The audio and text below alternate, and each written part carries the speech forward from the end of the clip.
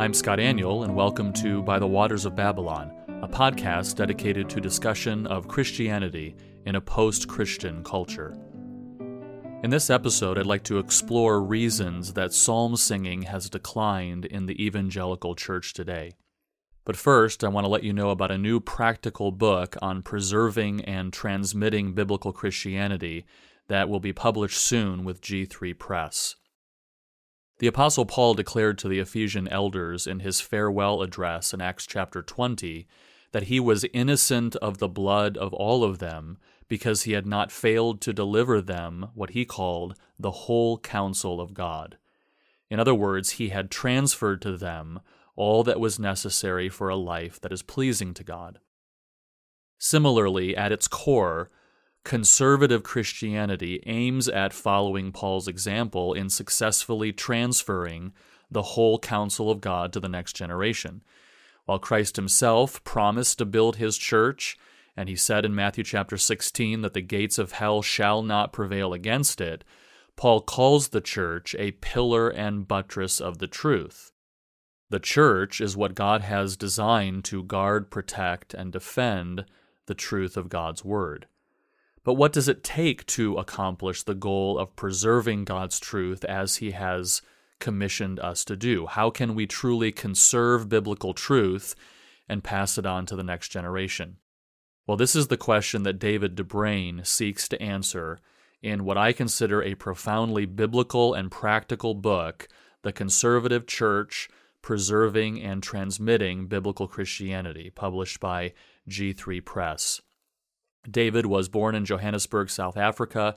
He now pastors there at New Covenant Baptist Church, where he resides with his wife and 3 children. He has theological degrees from here in the States at Central Baptist Theological Seminary in Minnesota, and also a doctorate in theology from the University of South Africa. He hosts a weekly radio program there in South Africa that's heard through much of the country. He serves as a frequent conference speaker, and he lectures at Shepherd Seminary, Africa. In this book, The Conservative Church, David addresses how we can protect and pass on the whole counsel of God, including what it means to know God, love God, and live for God. David is concerned not only with biblical doctrine, though doctrine is, of course, essentially important, but he's also concerned with biblical affection for God and living for God. And he describes these, and these are the sections of the book, as orthodoxy, orthopathy, and orthopraxy. I encourage you to pre-order this book, which comes out at the end of the month with G3 Press, The Conservative Church, Preserving and Transmitting Biblical Christianity. You can go to g3min.org, click the shop button at the top of the site, and you'll find the book right there. Well, it is no secret that among most evangelical churches today, the Psalms are mostly ignored in corporate worship. Maybe a line or two will be cited in a transition between songs. Maybe a contemporary song will take a phrase from a psalm and repeat it over and over again, but not much more. We simply don't sing psalms anymore. And this despite the fact that the Psalter is the longest book in our Bibles. It contains more words than any other single book in the Bible and almost as many words as the entirety of Paul's epistles. This despite the fact that the Psalter is the Bible's most quoted book. The Psalter is the only book whose contents are singled out by Paul in Colossians 3:16 and Ephesians 5:19 for us to sing to one another in gathered worship. The Psalter is just as inspired, just as authoritative, just as profitable as any other part of Holy Scripture. Christ himself said in Luke 24:44, "These are the words which I spoke to you while I was with you, that all things must be fulfilled which were written in the law of Moses and the prophets and the Psalms concerning me." In that verse, Jesus sets the Psalter right alongside the law and the prophets in terms of significance and authority for the believer. I think C.H. Spurgeon was right even in his own day when he said, "It is to be feared that the Psalms are by no means so prized as in earlier ages of the church," and that's probably even more true today. But as Spurgeon indicated, this neglect of the Psalms has not always been so. Calvin Stapert, in his book A New Song for an Old World, notes that the writings of the church fathers, quote, overflow with praise of psalmody. He says, the church fathers' enthusiastic promotion of psalm singing reached an unprecedented and unsurpassed peak in the 4th century, when church fathers such as St. Basil, St. John Chrysostom, and St. Ambrose gave it their unstinting praise. They mustered all of their considerable eloquence, Stapert says, to urge the faithful to sing the psalms daily.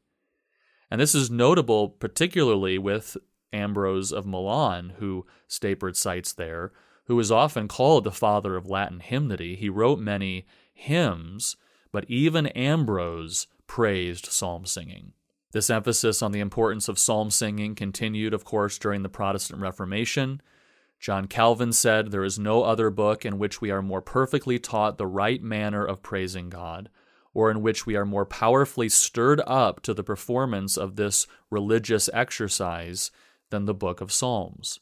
Following in Calvin's tradition, the English Puritans cherished the Psalms. The first book published in North America in 1640 was the Bay Psalm book, and psalm singing continued in America well into the 18th century.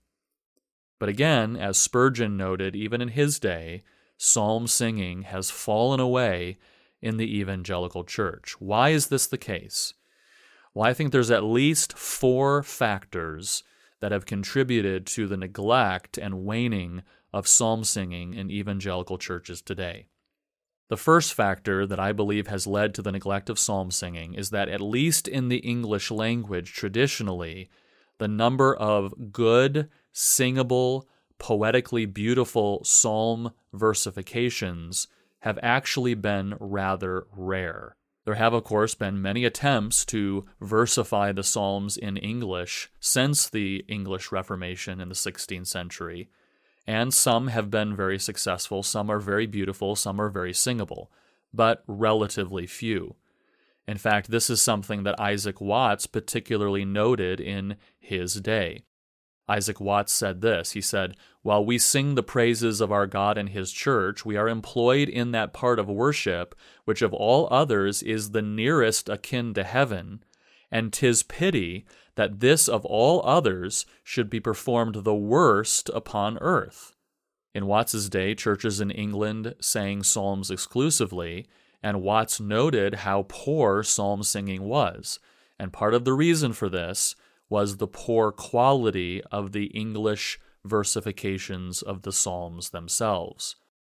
Watts notes how the lines of text were often long and very difficult to follow, and this was particularly a problem in his day because of music illiteracy. People couldn't read music, and so psalms had to be lined out, where the leader would sing a line and then the people would sing a line. And Watts noted of this, quote, "This way of singing by reading causes a very great interruption in the music and thereby makes the exercise abundantly more flat and dull than otherwise. For the reading of the line," he says, "does frequently break the sense, and till that be given whole and entire, we know not what we sing, but are left to uncertain conjectures. And before the whole sense be read out, we have frequently forgotten what we first sang." So his point is that in his day, the lines of text in the versifications of the Psalms were so long and convoluted, and with the practice of lining out, by the time you got to an end of a sentence, you had forgotten what was at the beginning of the sentence, so people just didn't understand what they were singing. Again, part of the problem there was music illiteracy, but also part of the problem was the lack of quality in psalm versifications. This leads then to the second reason psalm singing began to wane in evangelical churches, and again, it is because of Isaac Watts. It really is Isaac Watts's fault. Because he was so disturbed by the lack of quality in psalm singing, Watts determined that he would do his own versions.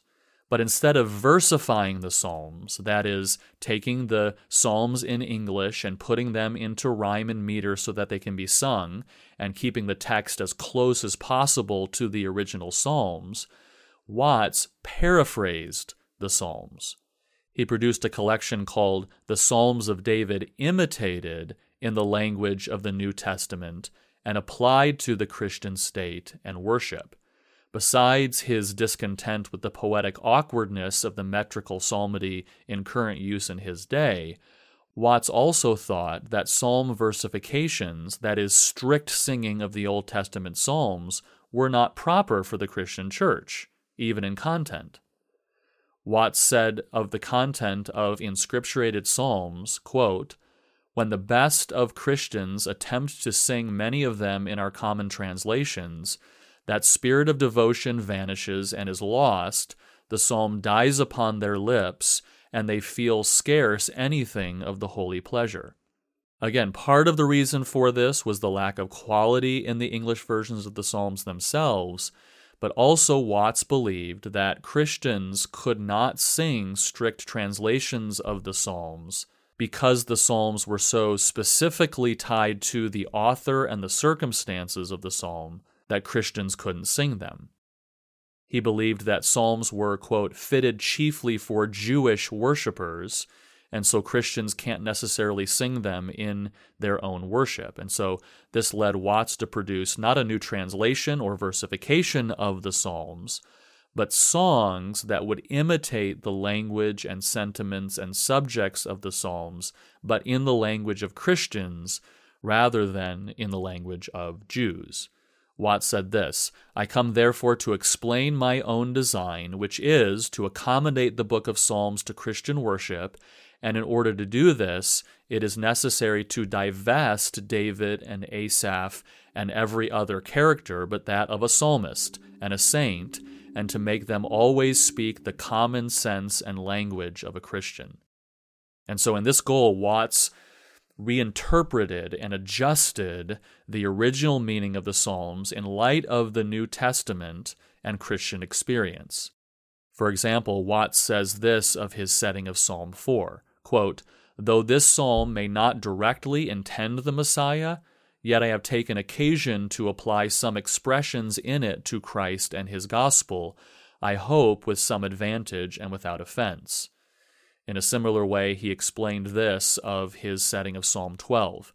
"The signs of Christ's coming, mentioned in the New Testament, are abounding iniquity, love waxing cold, and faith scarce to be found, and seem very much akin to the sense of this psalm." And so he took those New Testament ideas and he put them into his version of Psalm 12. Some of Watts' psalm settings, like his setting of Psalm 23 and his setting of Psalm 90, which is "O God, our help in ages past," are very close to the original Old Testament psalm. But many examples abound of Watts taking the main themes of a psalm and really just writing a new hymn. Examples of this include "Jesus Shall Reign" and "Joy to the World," which are actually psalm paraphrases, but you wouldn't even know it. They really are new hymns. So those are the first two reasons I think psalm singing has begun to wane. There have not historically been a lot of well-written psalm versifications in the English language, and the success of Isaac Watts's Christianized versions of the Psalms, as well as his excellent hymns, led many English churches to neglect psalm singing altogether. But there are two other reasons psalm singing has waned in the evangelical church, and they're actually related to Watts's concerns with the Psalms that I would argue are actually misunderstandings of the Psalms. And this is the third reason. Christians don't understand the nature of the Psalms. They don't understand this God-inspired collection of songs. This is perhaps most evident, I think, by the fact that even when Christians today do use the Psalms, maybe in corporate worship or individual worship, they tend to exclusively gravitate towards psalms of comfort, Psalm 23 is the most likely, or psalms of praise. In fact, I would suggest that if you ask most Christians today, what is the dominant theme of the Psalms, they would most likely say that it is praise. But this evidences a misunderstanding of the nature of the Psalms. It is certainly true that the book of Psalms in Hebrew was originally called Tehillim, which means praises. Praise is a dominant theme in the Psalms. We expect to find expressions of praise like hallelujah, which is the key word in the Psalms that means praise the Lord. But if you give a little bit of attention to the actual contents of this collection, it becomes apparent that the book was called Praises, not actually just because the book is a collection of expressions of praise. In fact, while there are mentions of praise and commitments to praise the Lord throughout the Psalter, that key word, hallelujah, does not even appear in the entire collection until Psalm 104. The last 50 psalms or so, of course, are filled with expressions of hallelujah, but not until Psalm 104. Much of the Psalter is not praise. And of course, this is exactly what Watts noticed, and it concerned him. Many of the psalms are not praise. So why then would the whole book be called Praises if many of the psalms are not praises, and you don't even find an emphasis on praise until the very end? Well, again, this evidences what for many Christians is a misunderstanding of the nature of this book. We need to remember what we have here. Each of the Psalms is an individual song written by different authors like David, Moses, Solomon, Asaph, and others. But contrary to what many Christians likely assume, this is not just a loosely connected collection of songs. Someone didn't just collect as many songs as he could and group them together. Someone did collect these songs and group them together, probably during or after the Babylonian exile. Could have been someone like Ezra or a group of scribes. And these editors arranged the Psalms intentionally into 5 books in a particular order for a particular purpose. And again, most Christians don't realize that there is a deliberate organization to the Psalms. Christians in the past understood this. For example, in the 4th century, Gregory of Nyssa wrote about, quote, an approach to the systematic observation of the concepts concerning the Psalter in its totality. Christians in the past recognized that there is a deliberate organization to the Psalter, and that helped them to recognize that all of the Psalms need to be sung. Today, most Christians don't recognize that. They think that the Psalter is just a collection of 150 random songs, and so some of those songs might be applicable and valuable for Christians, and some of those songs might not. That way of viewing the Psalms individually really came as a result of Hermann Gunkel's approach to the Psalter in the early 20th century. His approach focused on individual songs and their genre, which in many ways sterilized the Psalms. Now, don't get me wrong, there of course is certainly much profit to reading and meditating upon one psalm for its own sake. Most of the psalms were written as individual compositions, and each psalm can stand on its own. However, the deliberate ordering of the 5 books of the Psalms is authoritative, it is inspired, and there's a purpose behind it. God's intention was not simply for us to have the Psalms. He intends for us to have the Psalms in a particular arrangement. Reading individual psalms on their own does have great profit, but failing to recognize the inspired, authoritative, canonical shape of the Psalter is the third reason, I believe, that has allowed Christians to gravitate toward a relatively few psalms instead of recognizing the value of all of them.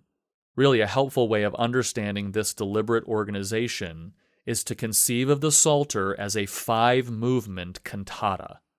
Each psalm was composed by an individual author in a particular setting for a particular reason, but later editors inspired by the Holy Spirit of God arranged the order of the psalms, and possibly even in some cases the psalm texts themselves, into 5 movements with deliberate thematic progression as their intent. And so the Psalms are arranged thematically into these 5 movements, moving us in a particular order for a particular reason. And lack of understanding that deliberate organization is one key reason, I believe, Christians don't value the singing of all the Psalms like we used to. And then there's one more reason I think psalm singing has fallen out of favor among evangelicals today. In addition to modern Christians lacking an understanding of the deliberate organization of the Psalter, many also do not recognize the power and purpose of poetry, in the Psalms to be sure, but really also in the rest of life. This is largely due to secularization in the wake of the Enlightenment. Most modern people consider art to be merely diversion rather than the rich medium of meaning and formative power that poetry and singing is. In modern psalm study, for example, poetry has largely been relegated to classification of Hebrew parallelism. That's all we really look at. Metaphors and other symbolism in the Psalms are often considered impediments to discerning the core propositional truth of a psalm. Many psalms are read or preached in the same way one would read or preach a Pauline epistle. And again, this sterilizes the psalms. This weakens their intended purpose to form believers in a particular way. Both of these latter two reasons, failing to recognize the deliberate canonical organization of the Psalter and not understanding the purpose and power of poetry, have contributed to the neglect of psalm singing, I believe, among Christians today. And so really an important corrective that will remedy modern deficiency among contemporary psalm usage is to understand this very important reality. The Psalms, all of them, all of the 150 Psalms, have been given to us by God, not merely to find a mood that fits our present state of being, but rather, God has given us the Psalms to form us. And so if we want to see a necessary resurgence of psalm singing among evangelical Christians today, we need to recognize God's purpose for the use of psalms in our lives and worship through the formative intent of the poetry and the organization of the Psalms. Thank you for listening to By the Waters of Babylon. Please subscribe on Apple Podcasts or other podcasting services, and if you enjoy the podcast, please give it a rating. You can find me on Twitter at twitter.com/ScottAnnual. I blog at g3min.org, and for articles, audio, and speaking itinerary, visit scottannual.com. Join me next time as we discuss issues related to Christianity in a post-Christian culture.